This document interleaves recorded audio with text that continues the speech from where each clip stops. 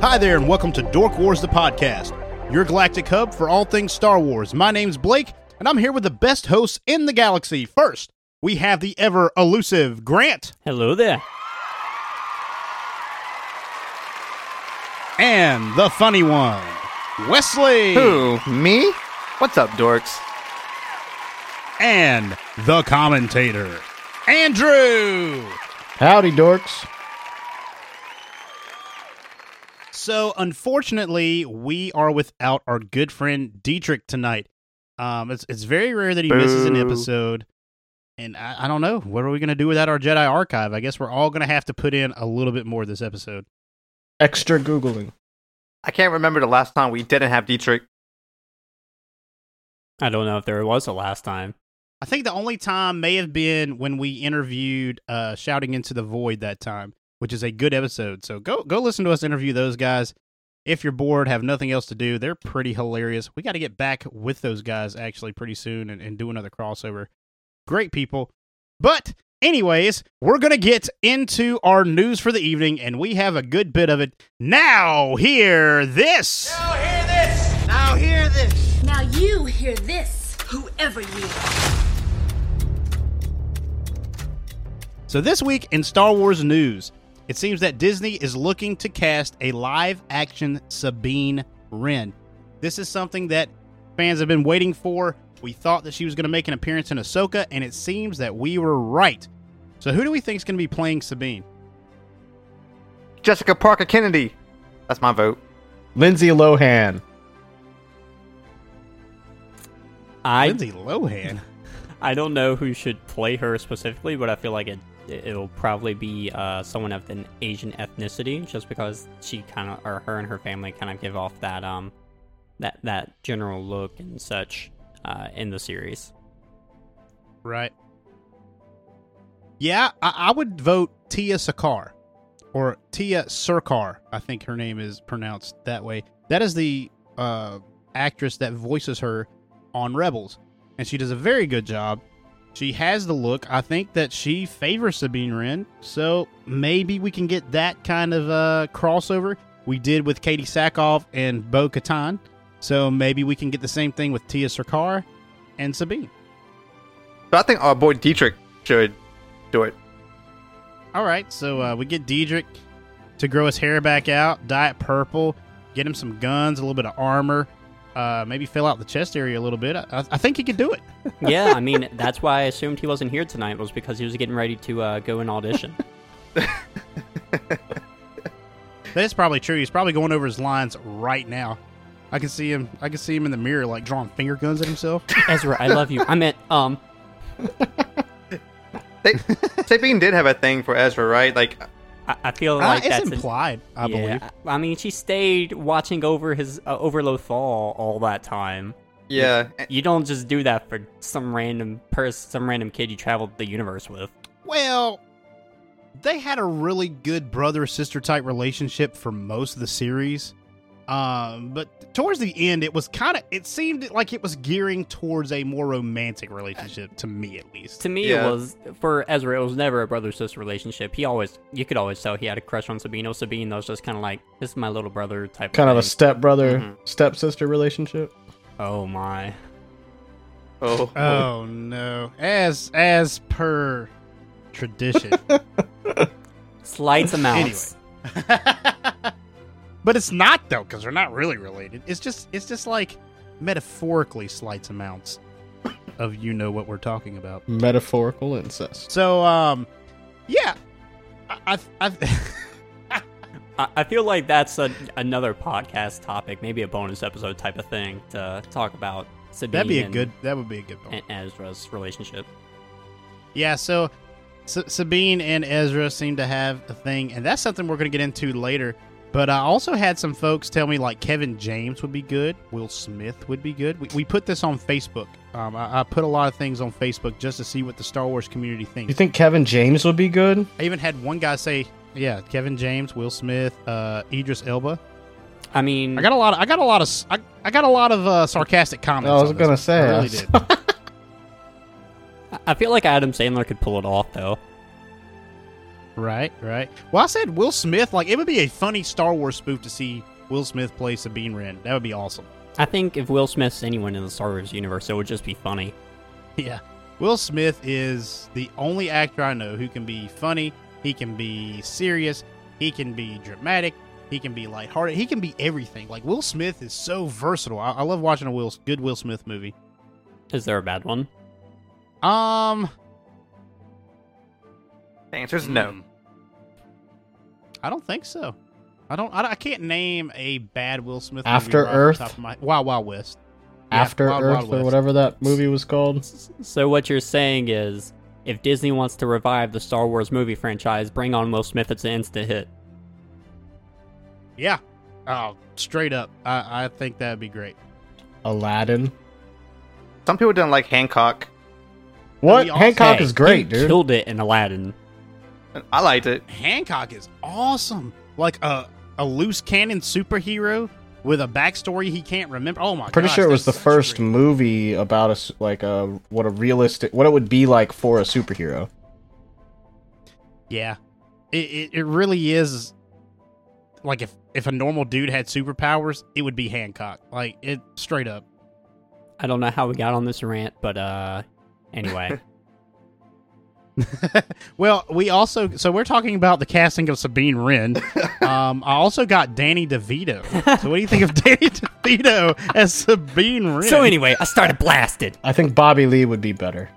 So anyways, I started blasting. That'd be like perfect. But I replied to that commenter that he'd probably be more suitable for BB-8. Maybe he could be half of Jabba the Hutt. Oh gosh, like Jabba Jr. Oh, he could play like the live action. What's the baby Hutt's name? Baby Hutt. Well, I mean, Ahsoka called him Stinky. Yeah, so Stinky Hut. That could be Danny DeVito. I'm sorry, Danny DeVito. If you listen to this podcast, we really love you. You are a great actor. You are a national treasure. In other news, it has been confirmed that there will be a Bad Batch Season 2. So we called it. Well, some of us we did. didn't Like, some call of us were it. like, no, there's not going to be a Season 2. Yeah. I thought there was going to be a Season 2. I thought so as well. Unless Yeah. you guys have... Unless there's recorded evidence of me saying otherwise. I feel like Dietrich didn't think there was going to be a season 2. So take that, Dietrich. Yeah. Well, I think it's always been up in the air just because Disney has kind of shifted towards these one-off series, especially with Marvel. They haven't quite done it with Star Wars yet, but Marvel has these one-off series, and they're a hit, like Loki. Loki isn't a Falcon and the one-off. Winter It got Soldier, promoted for WandaVision. another season. Oh! Sorry, I misspoke. Loki did. That's bad reporting. But Falcon and the Winter Soldier, WandaVision were both very successful. There can't be a season 2 of WandaVision, obviously, just because the premise is so specific. But it was a great story. And they could have done that with The Bad Batch. It could have been one isolated story over 16 episodes. But they have left open a lot of things, which we'll get into later on when we talk about The Bad Batch.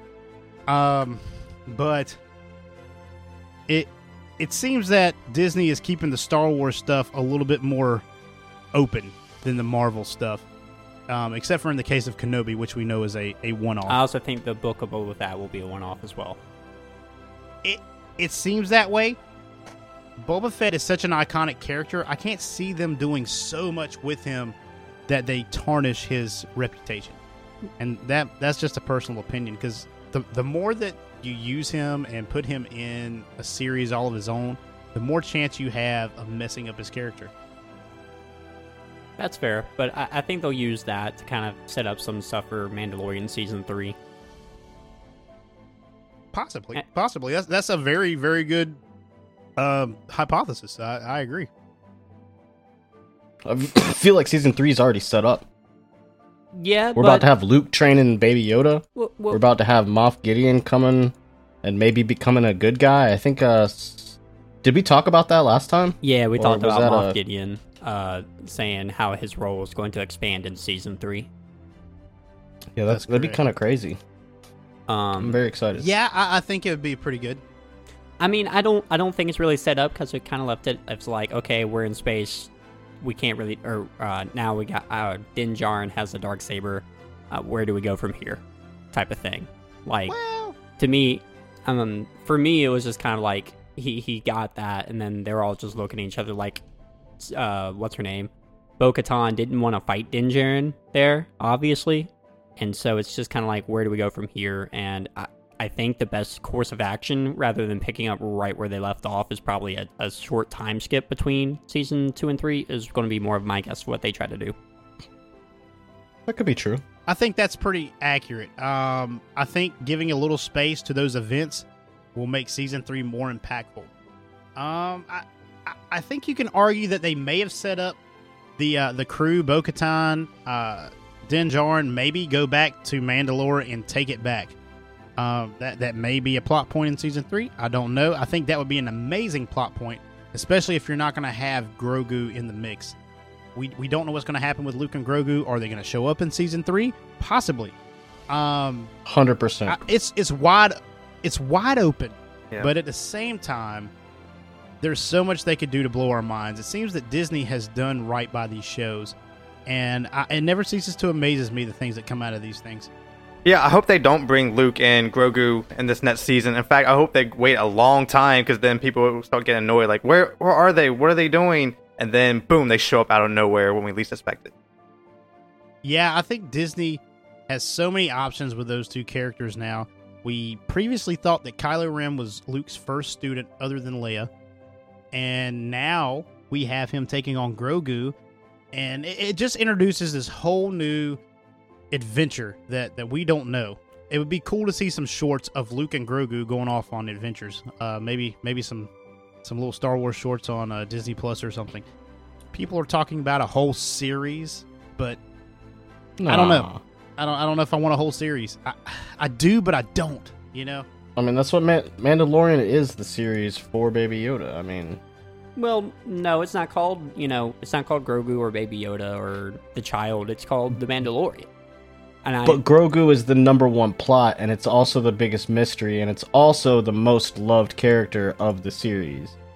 It is the biggest moneymaker. I will give you that. They're gonna bring him back during the season. It may be the biggest moneymaker, but if what they have planned for season 3 is big enough to say, hey, we don't need him anymore to carry the show, then they may. What could that be, though? What could be bigger than what's gonna happen to Grogu, and is Luke going to train Grogu?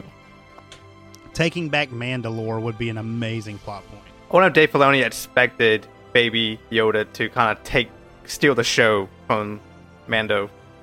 I mean, I personally believe it will be more of a series, but I don't think it will be just about Grogu and Luke. I think it will be more along the lines of Jedi Academy, and I will explain why. Like the new Jedi Academy that Luke set up in the expanded universe now. I think that could be like a side story. I think that's going to be more of maybe a one-off type of season thing, because if they did that with Obi-Wan Kenobi, why wouldn't they do that with, like, Luke Skywalker? Yeah, I agree. That sounds like an amazing premise for a future episode of Dork Wars, the podcast. If we get into it now, we will never make it a Bad Batch, I promise you that. Very true. So keep listening to Dork Wars, the podcast. Stay tuned. We're going to have all your news, your fun, favorite characters, all on here with us. So keep on listening. We're going to keep on moving. We actually have some Dork Wars, the podcast news now in our Now Hear This. Not just Star Wars news on the whole. So Dork Wars, the podcast, now has merchandise. Merchandising. Merchandising? What's that? Merchandising. Come, I'll show you. Open up the store.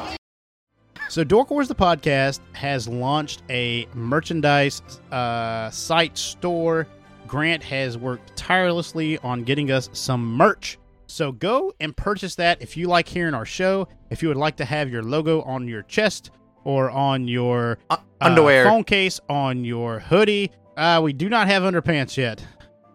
But yeah, you can have Dork Wars. I can't wait to put Dork Wars, the podcast, on my butt. Oh no, it'll say Dork Wars, the underwear. And by the way, we don't have that yet, but we do have Dork Wars, the t-shirt, Dork Wars, the hoodie, Dork Wars, the coffee mug, Dork Wars, the phone case, and Dork Wars, the flamethrower.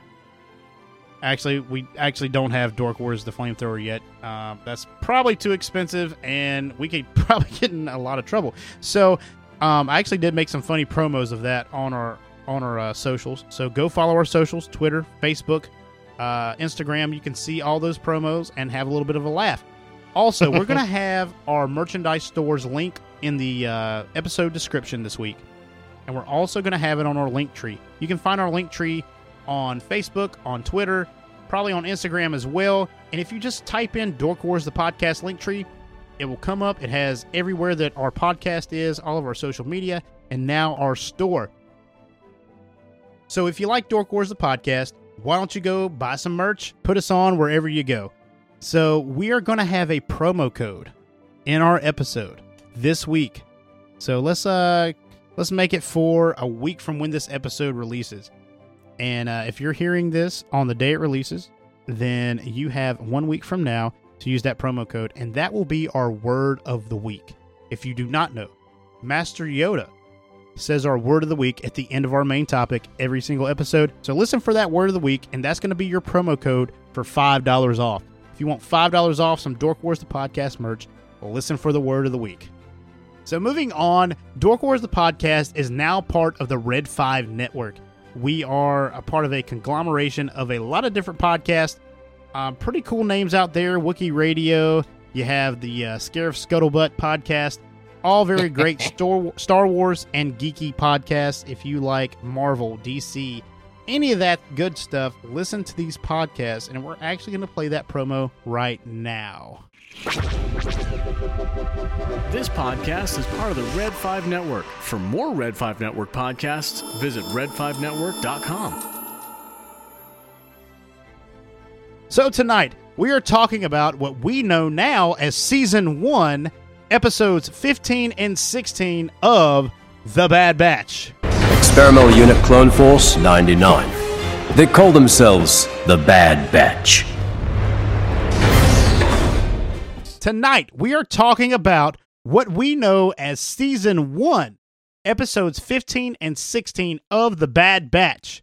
And these two episodes really culminate together as kind of a two-parter season finale. At least it does for me. It's not in name, but it really seems like these episodes are so closely tied that you could just stream them right together, back to back, and have one full story of the Bad Batch. Actually, on Disney Plus, it is labeled Finale 1 and Finale 2.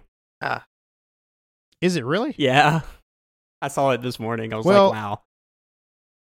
But the first one is called Return to Kamino. Yeah. And the second one is called Kamino Lost. But after that, in the parentheses, it says Finale 1 of 2 and Finale 2 of 2.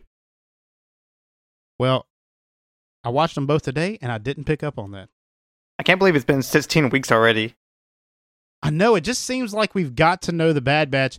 It seems like maybe it was like 2 weeks ago we were talking about them hanging out with Cut on episode 2 and Omega getting to like breathe air for the first time. And now she's shooting crossbows and killing people with the Bad Batch. She's grown up on us. Did she kill anyone? Really? No, she didn't. Well, maybe the guy that got knocked out down below died when the Empire decided, I'm going to blow up the city. So maybe. He did. Okay, so we'll call that one for Omega. Let's keep a kill counter for her. Yeah, for real. So our kill counter for Omega is at 1. So Omega. Kill count 1. Omega. So Hunter is captured at the beginning of this episode, and the Bad Batch are left stranded. Their leader is gone. Obviously, Crosshair's been gone for a long time. We're down to Tech, Wrecker, and Echo, or as Omega likes to refer to them, Tech, Wrecker, and Echo. And also Omega. Omega. They are wondering how to find Hunter, and it just so happens that his beacon is turned on, right? And of course, Crosshair turns the beacon on, knowing that the Bad Batch is going to come for Hunter. Hunter and Crosshair and Wrecker and Echo and Tech and Omega all know that it's a trap, and they all know they're going to fall in the trap. Yeah. And yet they missed the opportunity to redo the scene. It's a trap. Ooh. Yeah, that would have been great if Echo just turns and says, "It's a trap!" That'd be great. It's funny because like everyone involved knows it's a trap, but I feel like they could have just been direct about it. Hey, beat me here right now. Okay. I think the title for this episode could have been "It's a Trap." It would have been a great cameo for our good friend Admiral Akbar. Yeah, I mean, it's missed opportunity. Dude, I think Admiral Akbar is going to make an appearance in season 2. I'm feeling it. I'm feeling it. Hot take. He wasn't part of the rebellion yet. Mon Cal does not become part of the rebellion until Vader goes and pretty much decimates the planet trying to find a Jedi. That's in the comics. We will definitely have an episode about that as well. But back to the Bad Batch. So everyone involved knows it's a trap. Everyone involved knows it's a trap, but they go to get their leader anyways. And Crosshair knows it. They know it. And they're just wondering how they're going to get in. Omega knows of a way to get in to Tapaka City without anybody knowing. And I think that this part of the episode where they're lowering the Havoc Marauder down into the water shows how much they have come to trust Omega. And we're going to see that throughout this finale, both parts, that the Bad Batch really do trust Omega. She's telling them, look, put the ship down right here. There's a landing pad that's going to emerge. I promise. And they keep going down. Nothing happens. And they're getting kind of sketched out like, oh, we're going to hit the water. And then out of nowhere, of course, the landing pad comes out. I think that was an amazing scene for Omega. Like, it really shows how much they trust her. And we get down into the tubes. They find Lama Say's lab. And this is probably one of the more heart-wrenching scenes because Omega kind of reminisces here about how she saw the Bad Batch created. We find out in the next episode that Omega is actually older than the Bad Batch, which was kind of a stunning revelation we didn't know before. We think maybe they're the same age, maybe they're not quite, but we're led to believe that they're kind of around the same age. But now we know that Omega kind of remembers the Bad Batch being created. Yeah. And it makes me think back. She was probably made around the same time that Boba Fett was created. So I'm going to try to get into that a little bit later, but I'm really thinking that Boba Fett and Omega were created at the same time. That's kind of my headcanon at this point. I think they're just number 1 and number 2. Like, they were created first, and then the clones after them. But why is she a girl? Because they were doing some tests with her. That's why there's a season 2. Oh, don't get me started on we season don't know 2. Yet. Once we get to the end of the episode, there's just so much to talk about. Oh, gosh, there's so much to unpack. So, we find out that Omega is older than the Bad Batch. She remembers them being tested on. They enhanced their defectiveness in this lab. Lama Say took the Bad Batch and enhanced their defects. That's how they got their powers.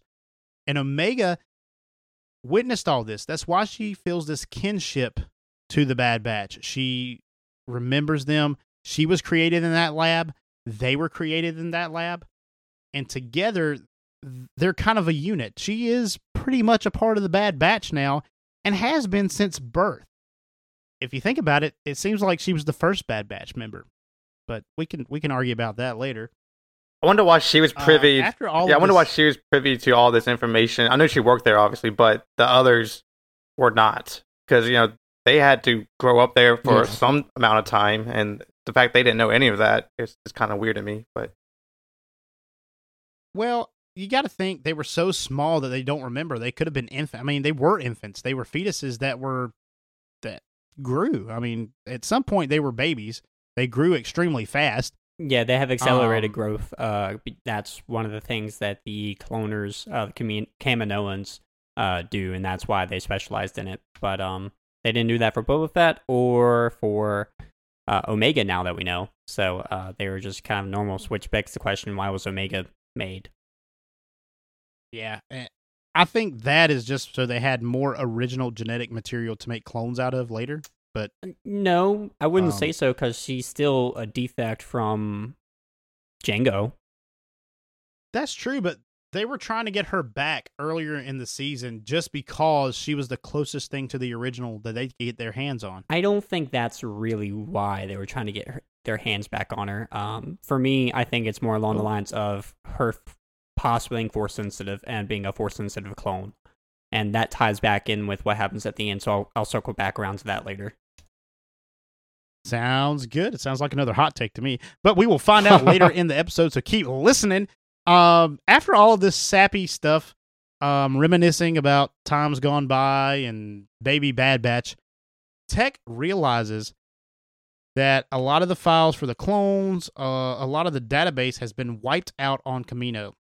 There's a lot of information's missing, a lot of things are gone, and they start questioning things, and they're like, let's go on and save Hunter. So they end up going to the city, walking right into a trap. They try to tell Omega to stay back, and she needs to go to the ship and find Rex if they give him the signal. However, she does not listen to that at all.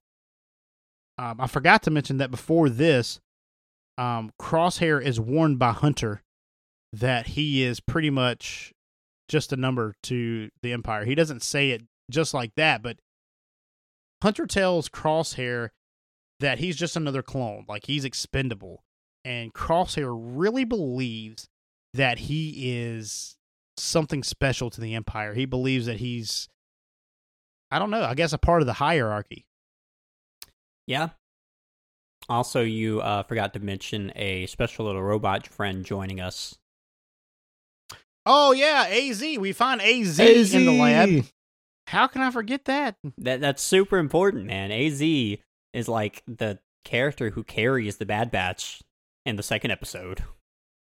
He does. He comes in clutch, and now I feel horrible about missing AZ. So AZ's found in the lab.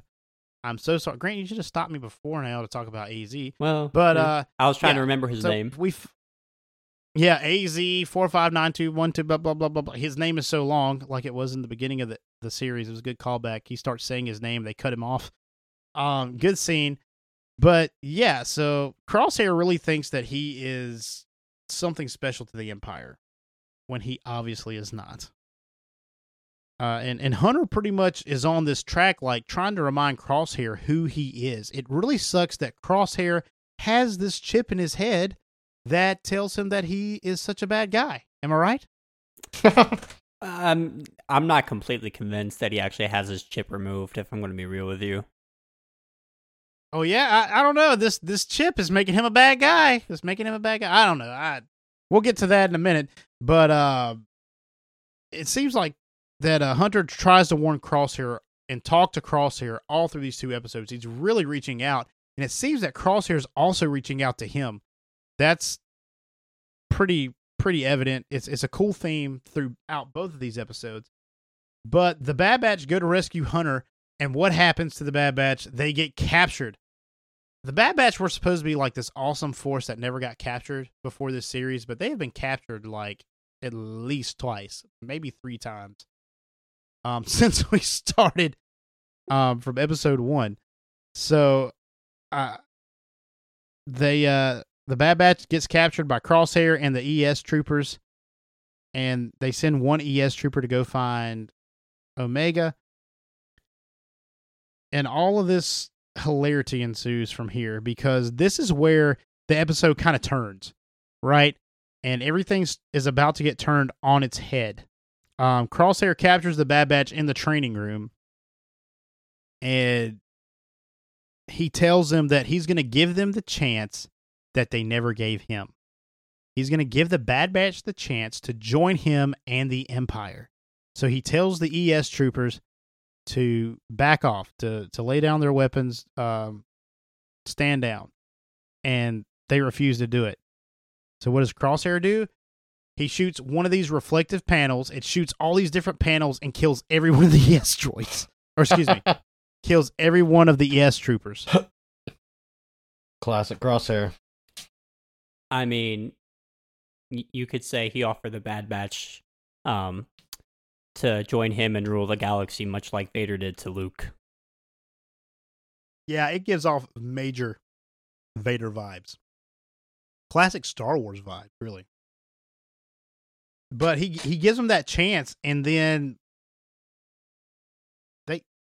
they really don't take it, but he still kills his troopers. No, that's because they weren't following orders, and to him, good soldiers follow orders.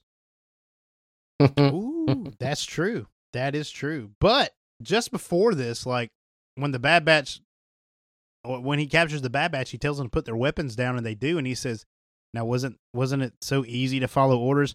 I think what it is he feels a kinship to the Bad Batch still, obviously, and I don't think he could kill any one of them. I'm going to be upright with you. I don't think he's going to be able to kill any of them intentionally. But he does kill the ES troops, which I thought was a big step for Crosshair. And this is where I thought, you know what? Maybe Crosshair's actually been playing the Empire the whole time. But maybe not. So this is when AZ knocks out the other ES trooper that comes for Omega, and she activates the training droids. And this is reminiscent of the first episode. And the training droids come up, and all of a sudden, the Bad Batch is back together. Crosshair's not an enemy of Hunter. Hunter's not an enemy of Crosshair. Everybody's good again, and they start fighting the droids. And Omega even helps out. AZ says, "Hey, I think you got too many droids." And she's like, "Yeah, I know." And she starts crossbowing, is that a crossbow? Or is it just a regular bow, right? It's a regular bow. Regular electric. Yeah, a compound electric bow. And starts just shooting down droids. This is awesome. And I didn't realize until I watched this scene that this is the first time that we've heard the Bad Batch theme since the premiere episode.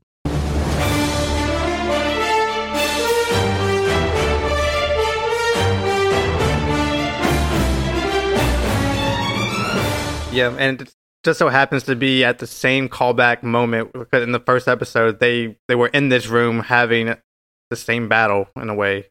So, yeah. Yeah, so it's kind of like we're back at square one. Crosshair's part of the Bad Batch. The Bad Batch is part of Crosshair. Everybody's happy. Everybody's killing droids. And obviously the Bad Batch wins. And it's a cool callback to the first episode, to how great they work as a team. And I really wish Crosshair would join the Bad Batch again, because they're unstoppable together. And Crosshair is just a piece of that puzzle. And I think if you take any piece out of that puzzle, then you throw off the whole rhythm. But when they're all together, you can't beat them. So the Bad Batch win against the droids. They win the training module, I guess you can say. And they corner Crosshair, pointing guns at him like, look, dude, we have you surrounded. This is it. And Hunter, again, tries to reason with Crosshair. He tells him, look, you're not an Empire stooge. You can think for yourself. Why do you constantly try to impress the Empire? It has to be the inhibitor chip in your head. Like, you have to be so brainwashed. And this is where Crosshair reveals that he no longer has his inhibitor chip. It seemed like he hasn't had it for a while. I thought that was the implication, too. Yep. Well, he said it. He said, I haven't had it for a long time. And like I said in previous episodes, we don't know how long the timeline is of the Bad Batch. Like, how long have they been working for Sid? How long have they been doing all this stuff? Like, nobody knows. And what's a long time? Mm-hmm. And Hunter even asked him, he's like, how long have you had it out? And he says, does it matter? And yeah, it kind of does. Hunter kind of echoes what we're all thinking. It's like, yeah, it actually does matter. I mean, if you think about it, yeah, there's some stuff that you did under the influence of that chip, and we want to know if it was you or not. Right. My speculation is that he had the chip removed after he got his face burned by the jet, by the engine. Possibly. possibly. That's when he had that surgery to make everything right. So that's probably true. We're gonna probably find that out later. Spoiler alert: we're not gonna find that out next episode. But this is the big reveal. Like, Crosshair pretty much says, "I'm doing this of my own volition. I'm not being controlled. I'm not being brainwashed. This is who I am now." He even says that. He says, "This is who I am." And this is when Crosshair goes to fight Hunter, and Hunter just shoots him with a stun bolt, and he goes down. I'm still not convinced this is where that he has his chip really removed, or isn't being controlled and used by the Empire, because what does the Empire do? They use people. They control people through fear, through money, through whatever means necessary. So And I was gonna say, what was that Mirakuru stuff they gave him early in the season? Good callback to the DC television universe, the Arrowverse as it's called. He gave him some Mirakuru. I mean, one question I really have though is who took out Crosshair's chip? Who in the Empire who said all the clones have to have them would have taken it out of a clone? That's a good question. I don't know that. Maybe it was malfunctioned in the Jetfire. Like when he got his head almost burned off, maybe it malfunctioned the chip and it was either take it out or a Crosshair dies. They still had a use for Crosshair at that time. Yeah, he needed like medical attention, so like a medical droid could have done the operation, but I don't know.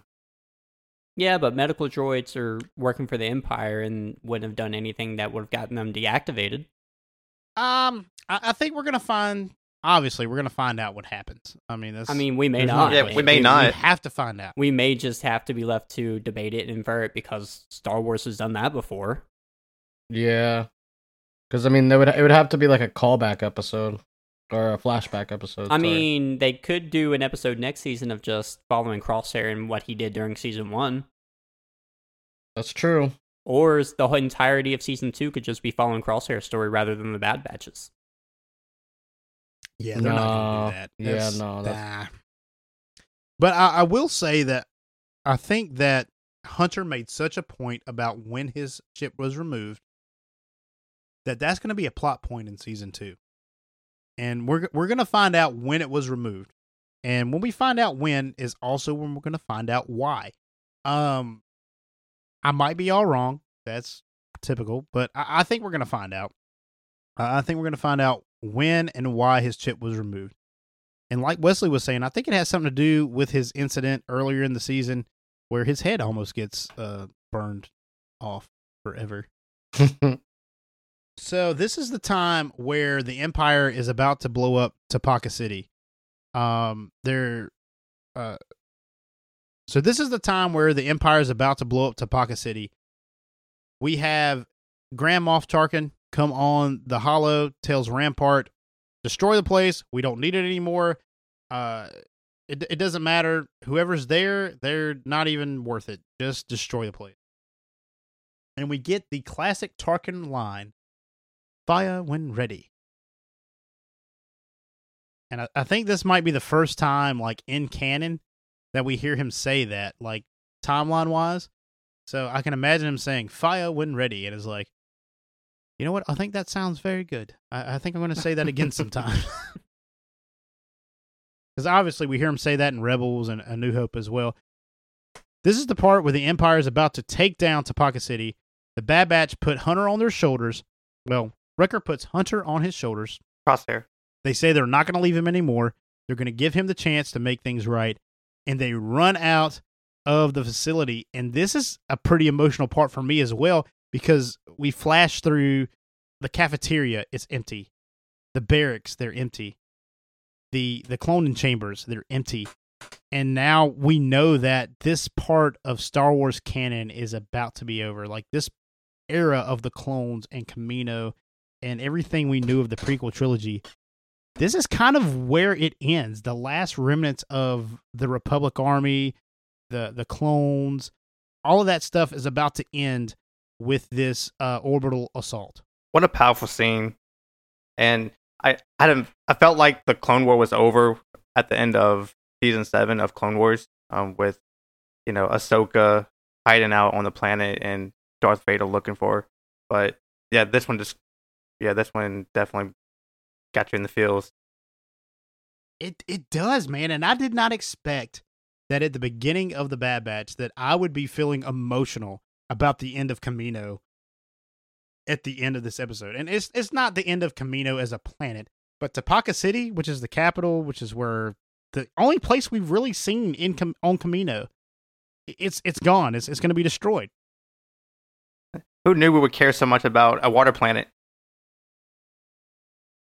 I know, like, we were introduced to this planet in episode 2, and it's lightning, it's raining, it's just this place that Obi-Wan goes. We hear about Sifo Dyas, and it's really got this weird feel. Like, everything looks so perfect here, and it's different from anything else we've seen in the Star Wars galaxy. And from episode 2 to now, like, Kamino's grown on us. Like, everybody that's listening to this podcast, you cannot tell me that you do not have some kind of emotional connection to Kamino. If you've watched Clone Wars at all, like the training of the clones, that's their home. And it really seems like the home of the Bad Batch, the home of Omega, is about to be destroyed. And I think that's really the theme of this episode, at least at the end, is the home that they all knew is gone forever. Yeah, it definitely holds a lot of history there from, prequels up until now. So just to see all that kind of destroyed is, a little heartbreaking. But for me, the thing that I think of actually is 99 from the Clone Wars and how he dies there and everything like that, and that's where his memory is. Now, basically, his memory has been wiped out. Yeah, everything about Kamino is gone. All the clone troopers that have been left behind, 5, all of the plot points that in the Clone Wars about him and finding out about the inhibitor chips, none of that matters anymore because they're decommissioning the clones. We know from previous episodes and even this episode that the clones are on their way out. The TK troopers are the ones that are taking their place, eventually going to become the stormtroopers. And this era of Star Wars is over. Sad. Insane. So now we're getting into Kamino Lost. This is the last episode of season 1 of The Bad Batch. And the first thing I have on my notes here is action. This, especially the first 3/4 of this episode, is a lot of action. Even though they're not really fighting a lot of people, they're just on the run from the orbital assault. They go down into the tubes and are trying to get away from the part of the city they're in. They're in the barracks. The barracks get sunk. The whole city's underwater. It's a pretty fast-paced episode, actually, for a finale. Usually finales are kind of laid back, right? And you're kind of closing all these plot lines. Not the Bad Batch. The Bad Batch is full on action. Let's power through this thing. It definitely didn't end like we're not there yet, but it definitely didn't end like a season finale. I very much think it's different, and it does.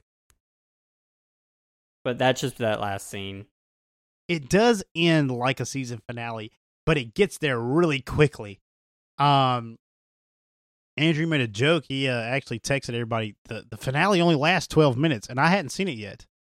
And if you guys will remember, in an earlier episode, he said the same thing about a different episode. He almost got me with it. I had to look it up. This time, there's really only about 12 minutes of important stuff. I mean.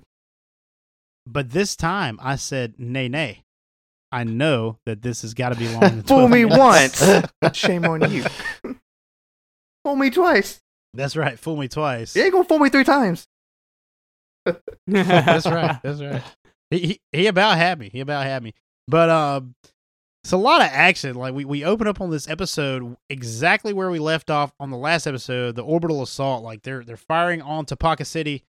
Tapaka City is gone. The Bad Batch are sunk, and Omega has this great idea. She's like, let's try to get down into the tubes like we did before, and get to Lama Say's lab. Let's get back there, and we can get back to the Marauder. So Blake, one important thing at the beginning of this episode, when all the chaos is ensuing, is Omega is caught in a situation where she's trapped with Crosshair, and she had to kind of rescue him to a certain degree. So that was pretty critical. Yeah, I mean, they were sitting there about to drown, and that is a very critical point because Crosshair is just like, why are you trying to save me? And then Omega's just like, I'm not going to leave you behind either, and then ends up saving him, and that's very critical for later on, I believe. Definitely. Yes, it's definitely critical for later on in the episode. But even from the beginning, like, they're trapped, she gets Crosshair out, and then the rest of the Bad Batch follow up. They find them, and they make their way. They make their way to the barracks. The barracks are sunk. They're underwater. They don't know what they're going to do. And Omega has this awesome idea. Let's get down into the tubes, back to Lama Se's lab. And Hunter decides he's going to shoot her down. Like, he's going to be like, you're going to let the kid make decisions now?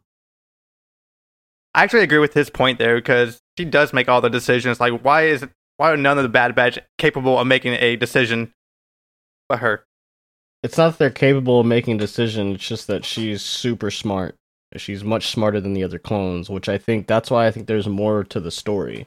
Like, earlier when we were, I don't know, in a past episode, we talked a lot about maybe she's a Jedi, maybe she's this person from the comics or the books or blah, blah, blah. But, like, maybe she's just a better version of Boba Fett, but not physically, just mentally.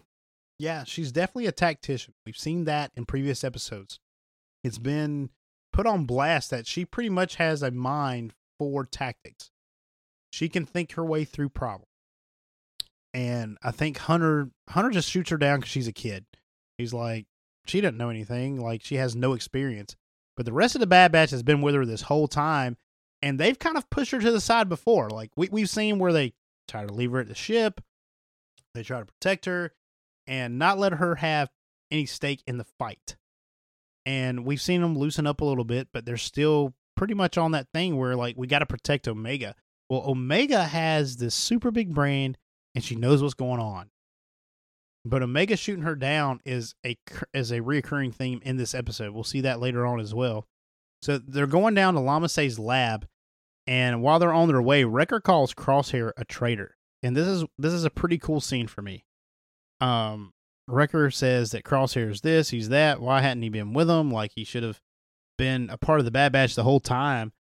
And Tech says, dude, don't even worry about it. It's his nature. Like, he's always thought for himself. Like, he does his own thing, marches to the beat of his own drummer, right?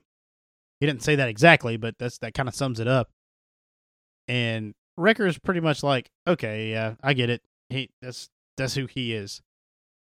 And Crosshair asks Tech why he defended him. And this is the part where Tech's like, just because I understand you doesn't mean I agree with you.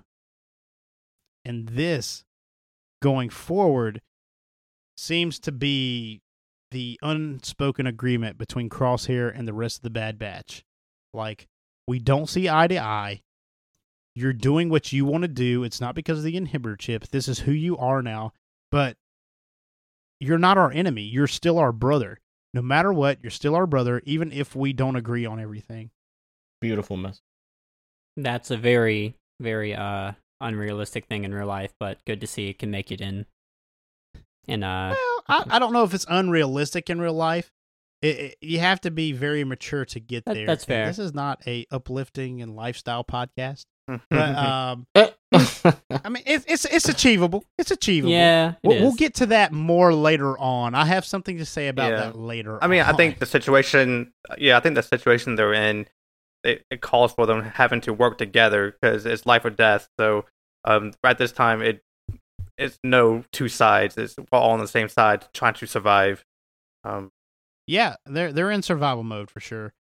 And I think that this kind of truce between Crosshair and the Bad Batch brings them through all that, and it makes them come together. Like, it brings them closer, even though they're on opposite sides of this conflict, because there is a conflict already. Even though the Empire is just formed, there is still a whole group of people who believe in the Republic and freedom and all that. This is a random thought, but you know what this reminds me of? It reminds me of that episode of Pokemon when Team Rocket and Ash are at the bottom of SS Annie in the ocean.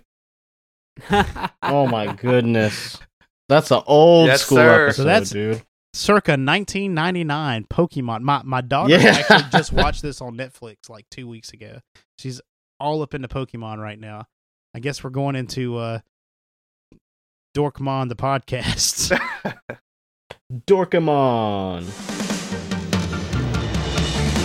I wanna be the very best, like no one ever was.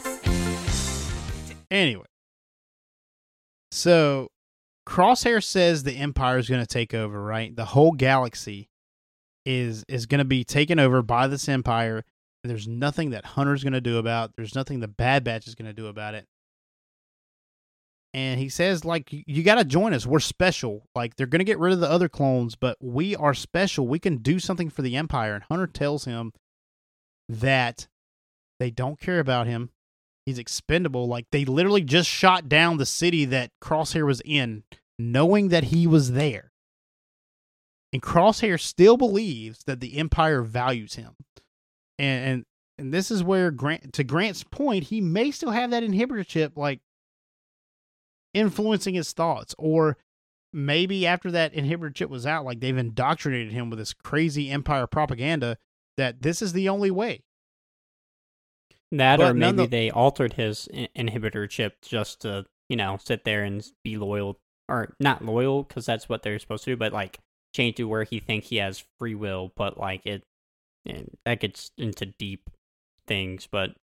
Yeah, that's got to be a speculation podcast. We're definitely going to have a speculation podcast on the entirety of season 1 of the Bad Batch. I think we're going to do that in a couple weeks. We'll give it a little space. But we're going to have like an overall like discussion of where the Bad Batch is going to go. And I think we're going to do that in a couple weeks. We'll decide that here shortly. But yeah, we don't know what's happening, but Crosshair is through and through an Empire man.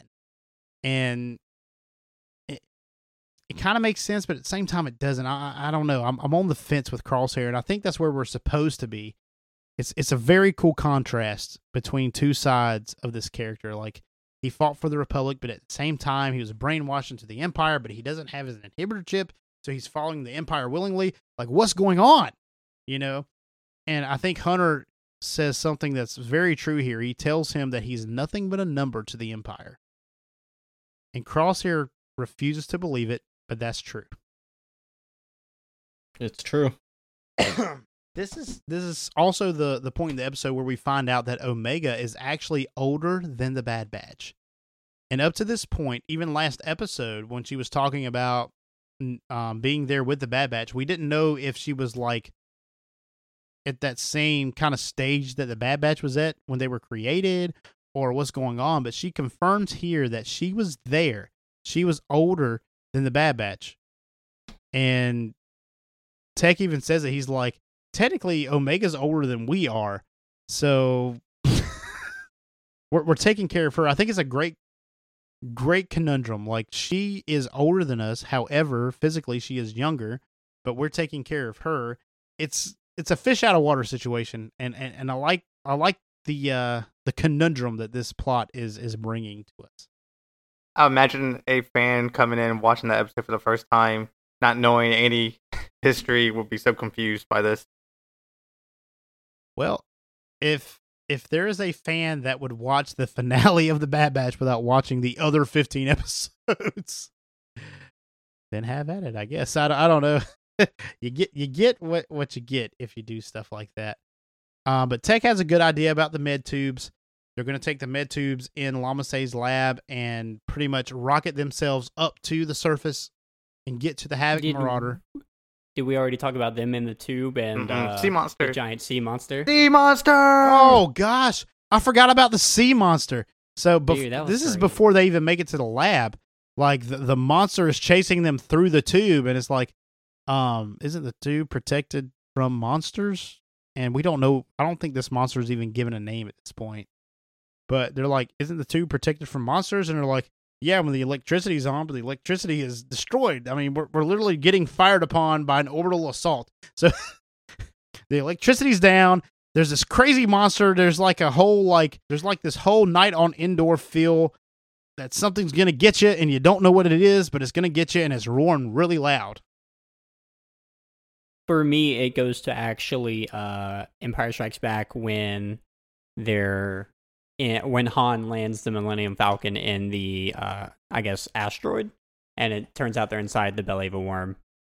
Yeah, it gives that kind of feel, like you have all these creatures coming around, you don't know what's going on, and Han finally gets wise, is like, oh God, we're in the side of some kind of creature, and then they shoot off. It's got that same kind of suspense to it. I agree with you. When I saw the sea monster, I'm like, it looks familiar. Where do I know it from? And then it hit me. That's the sea monster from Jurassic World. Oh my gosh! So when are we going to stop doing this cross-franchising thing? I guess we're in like... We're not going to stop. Jurassic World, the podcast?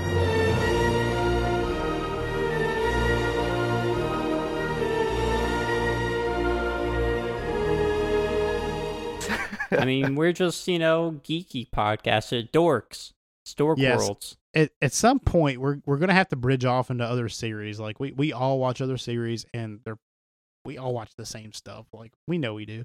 So, eventually, Dork Wars, the podcast, is going to branch out into this other stuff, too. But, back to the Bad Batch. Tech has this amazing idea, like, let's get in the med tubes. We'll shoot up to the surface after we blow this lab to pieces. And they all get in the med tubes.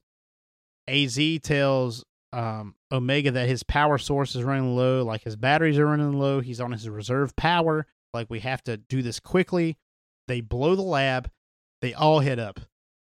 The entire Bad Batch makes it up safely, except Omega. Omega gets trapped in some debris, and she's struggling to come up. The Bad Batch is all safe on the surface of the water. And they're calming her like, Omega, what's going on? What's going on? She's like, I'm trapped by debris. AZ's coming to help. So AZ gets under the med tube, starts pushing it up. He gives it a valiant effort. Everything he has, it's his mission to save Omega. He starts going up and up and up, and we start to see his thrusters fade. And we all know what's going to happen at this point. AZ conks out. His batteries are dead. He's pretty much useless. Like, he can't do anything else. And Omega actually has an avenue to safety. AZ tells her that he's done his mission. She's safe. She's on her way to where she needs to be. But he starts falling back, and Omega says, nope, I'm not having any of this. I'm getting out of this tube, and I'm going to save AZ. He's my friend. Even though he's a droid, and we can have a debate whether droids have souls or whatever. It really seems like in the Star Wars universe they do. They're like sassy and have these personalities. But Omega is the kind of person that is going to save her friends, no matter if they're robotic or whatever. So she blows the med tube, goes to AZ, and starts trying to swim up to save both of them. And she's not getting anywhere. This was like... I was a little bit worried that they were going to kill off Omega at this point. No way. Like, I knew it wasn't going to happen, but I don't know. I had that kind of like, what if they kill off Omega? They wouldn't kill off like a human or anything, because if they wouldn't kill the senator in the last episode and everything, then they definitely won't kill Omega. But I really thought they were going to kill AZ. What's his name? Yeah, AZ. I thought AZ was gone. AZ. Yeah, I thought AZ was gone. I really did. But nope. What happens next? Hunter takes his sniper rifle out, and we think he's pointed at Hunter. Yeah. Like, Hunter's going to go in and save him, right? Well, Crosshair knows that there's no way Hunter can go in there and get Omega, get AZ, and get back up to the top. So Crosshair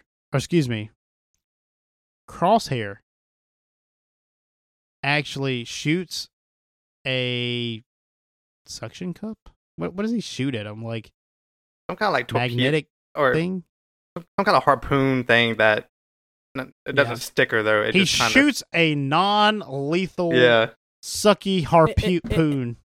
It's the same thing that they use in the Clone Wars to travel between buildings and such. Right. So he shoots off this magnetic harpoony suction thing and hooks on to AZ. I'm assuming it's magnetic because it gets AZ and pulls AZ and Omega up to safety. And this is something that I don't know if we saw coming.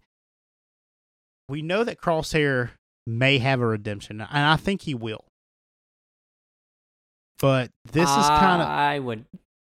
I would say that this was his redemption. This is as far as it gets. I don't think it'll go any further. So, and that's a matter of opinion. We'll see what happens in season 2 of The Bad Batch. But he saves Omega and AZ. They get into the tube with him and Hunter, or excuse me, their little gondola tube now. They broke out part of it. It's actually like a really nice rounded out kind of canoe thing. Like there's not even any jagged edges. I think Filoni missed the opportunity there to kill off AZ because that would have been like a very honorable death and perfect writing. But nope, no one can die. Well, it would have added some emotional weight, and I hate that they didn't do that. Honestly, I really do. Like I think it would have added something. I thought that someone in the Bad Batch was gonna like kill over in this episode. I really did, but no, they did not. However, Crosshair does save Omega.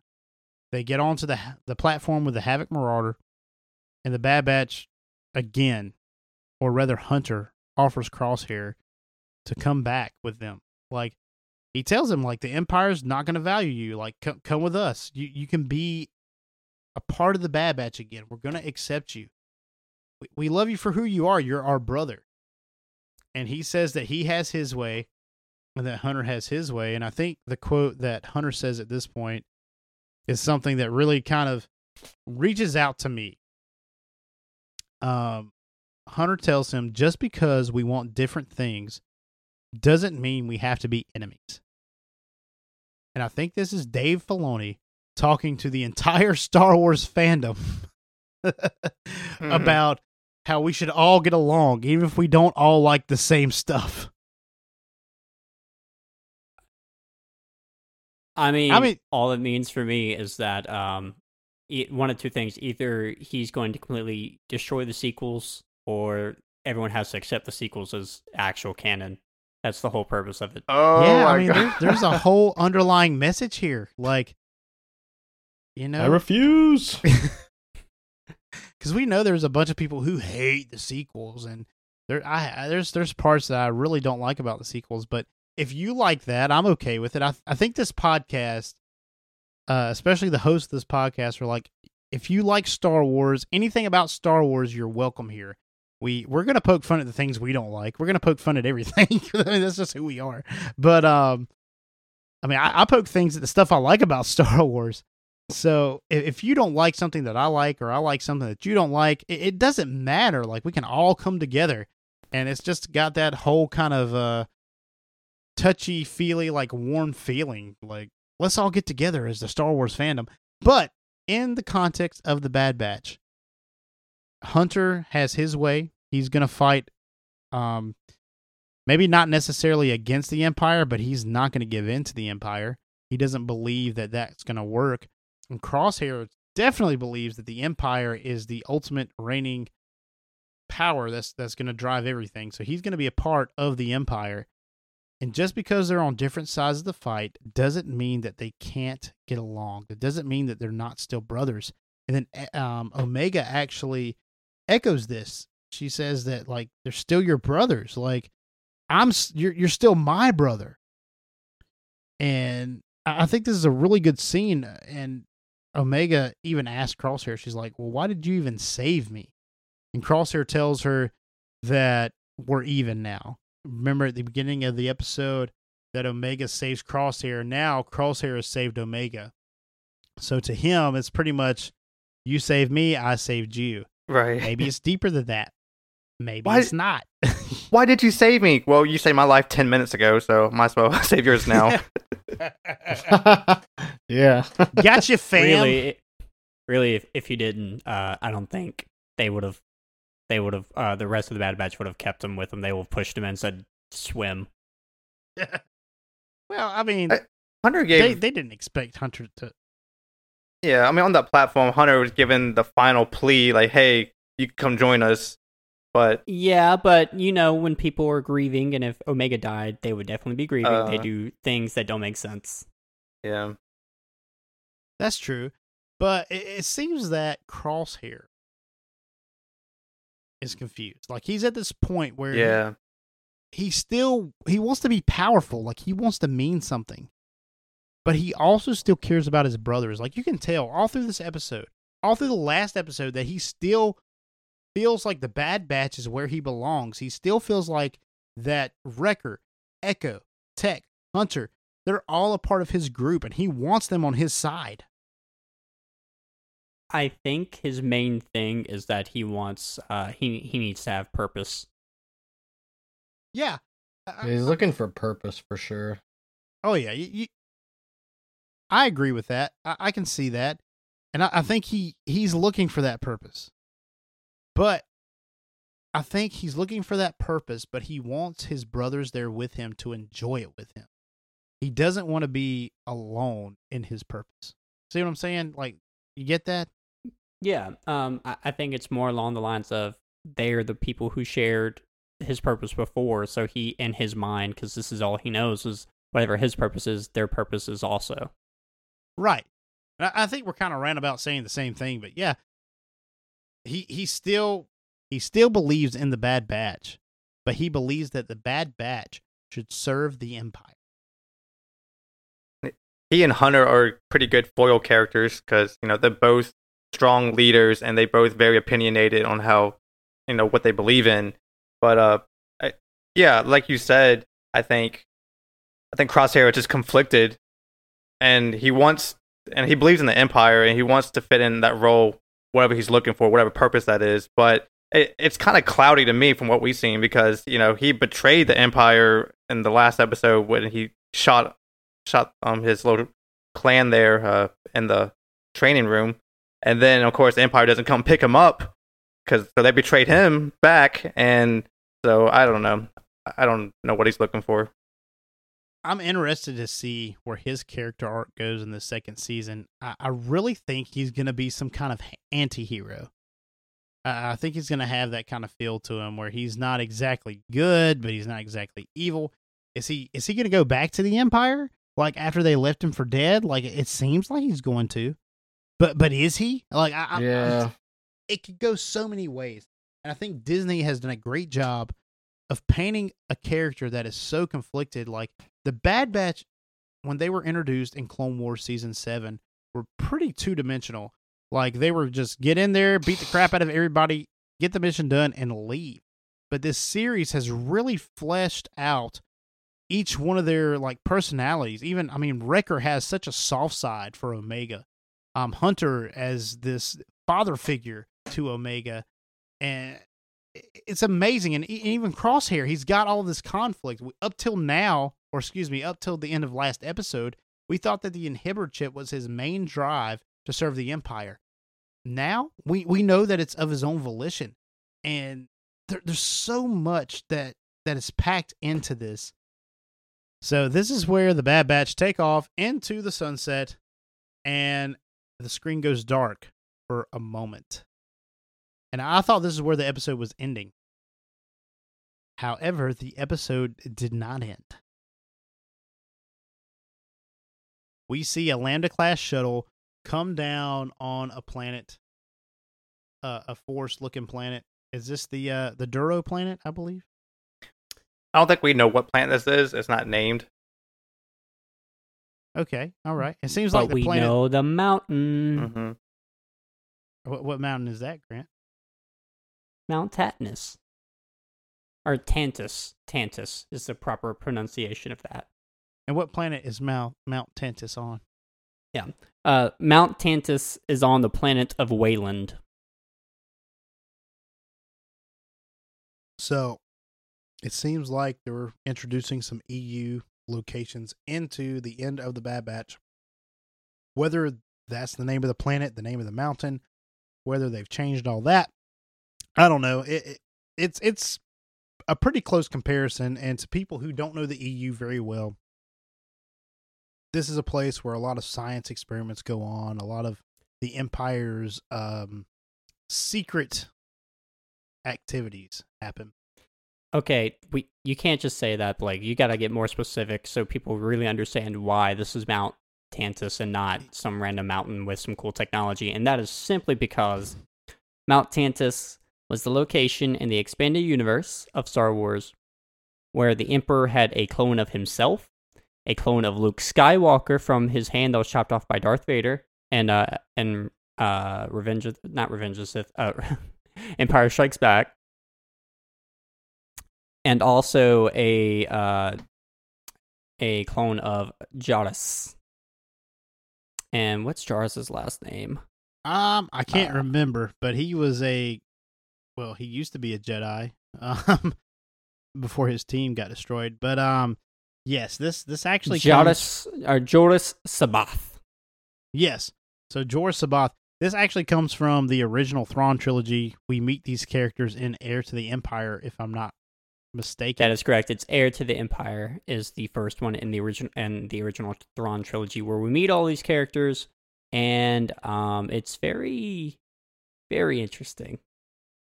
Okay. Yeah, so it seems to me this is where they're at. It really does. Okay, so I knew it was tied to the cloning, like Palpatine's cloning somehow, because the woman that greeted them, the uniform she was wearing, did y'all recognize it? That's the same uniform they're wearing in The Mandalorian, right? Yes. Yeah, Dr. Pershing and the Mandalorian, like the first episode. We are going to see that man's in animation next season. So, just to clarify, the Lando class shuttle comes down, and troops, the TK troops, that is, escort Lama Say out of the Lando class shuttle, and a female wearing the same outfit that Dr. Pershing and a lot of the scientists from the Mandalorian era wear come out and greet Lama Say and say, "We admire a lot of your scientific discovery. You are going to do great things for the Empire." And that's the end of the first season of The Bad Batch. So this last scene really seems to tie into The Mandalorian, into the sequel trilogy, where Palpatine wants to clone himself. He wants to have those bodies ready, so he knows he's going to die at some point, and his fallback is to put his essence into a clone. And this seems to be the beginning of that project. Yes, it is the beginning of that project, and I would say it has huge implications for the entirety of the seasons of all the Star Wars series that will be coming out prior to Bad Batch Season 2. And partially that is because we just mentioned it. Heir to the Empire is where Thrawn first shows up. Takes place 5 years after the end of, Return of the Jedi, which is where we're at in the timeline around with The Mandalorian. So with Thrawn being thrown into the Ahsoka show, we could definitely see a more Heir to the Empire and the original Thrawn trilogy kind of story arc start to develop in that universe. And if we know anything about Grant, we know that he loves Grand Admiral Thrawn. He's even married to it.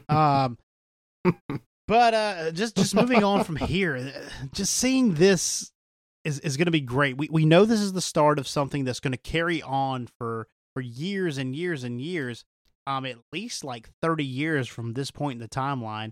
This is the beginning of the cloning of Emperor Palpatine, and the Mandalorian were pretty much hinting around that they need Grogu's DNA to make a clone Force sensitive.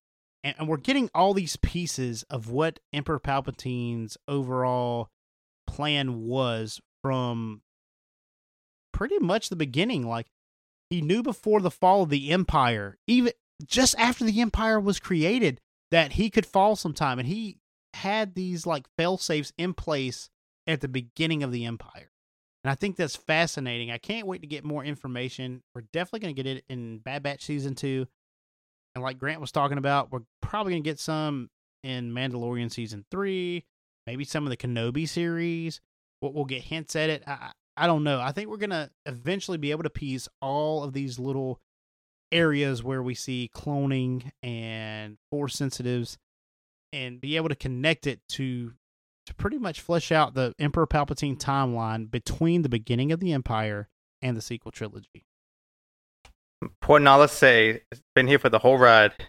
Yep, and stay tuned to Dork Wars, the podcast, for all of that information, and we're going to try to give it to you in a very entertaining way. So now let's give it to the Jedi Grandmaster for our word of the week. There is more knowledge here than anywhere else in the galaxy. Camino, the word of the week is. So you've chosen Camino as the word of the week. We've been with this location for 16, 17 years now, and who knew it was going to be such a heart-wrenching end to Camino? Like who knew that we were going to end up here? Camino. The clones were created there. Our whole clone army. Trying times they were. Hey, Master Yoda. Master Yoda? Yes, young Wesley. Isn't Camino the place where a clone army was built by the Jedi's approval, and you didn't even know about it? These are things speak of we do not. Sifo DS, fool he was. Followed Dooku he did. Clouded by the dark side we were. And, just ignorant, I guess. No comment, have I? For my lawyer tells me to not. Wesley, so you're pretty much challenging Master Yoda. Do you think you can take him in lightsaber combat? It's kind of late, so I know it's about his bedtime, so he won't challenge me too long. I know one thing's for sure: he won't get thrown through the window. Ooh. Oh. Master Windu. Fond memories of him I have. Steps he should have taken. Young Skywalker he should have trusted. Old news now. Move on we must. So that is another great episode of Dork Wars, the podcast. We thank you for listening. Check out our social media, our Facebook, our Twitter, our Instagram. We have TikTok. I think Master Yoda's actually going to start making an appearance on our TikTok, if I'm not mistaken. We're going to actually ask Master Yoda some questions, and he's going to give some answers. So if you're interested in that, go check out our TikTok. It's just Dork Wars, the podcast, or at Dork Wars, the podcast. Check out our merchandise store. Check out everything we have. We would love to hear from you. If you want to say anything to us, you can message our Facebook page. You can send us messages on Twitter. You can message our Instagram account. All those same social medias. So wherever you are, thank you for listening. And may the Force be with you. Thank you for supporting Dork Wars, the podcast. You can check us out on Facebook.com/Dork Wars, the podcast. And if you would like to join in on the discussion or maybe suggest topics for us to discuss, please do so by joining our Discord community or sending us an email at dorkwarspodcast@gmail.com. This has been a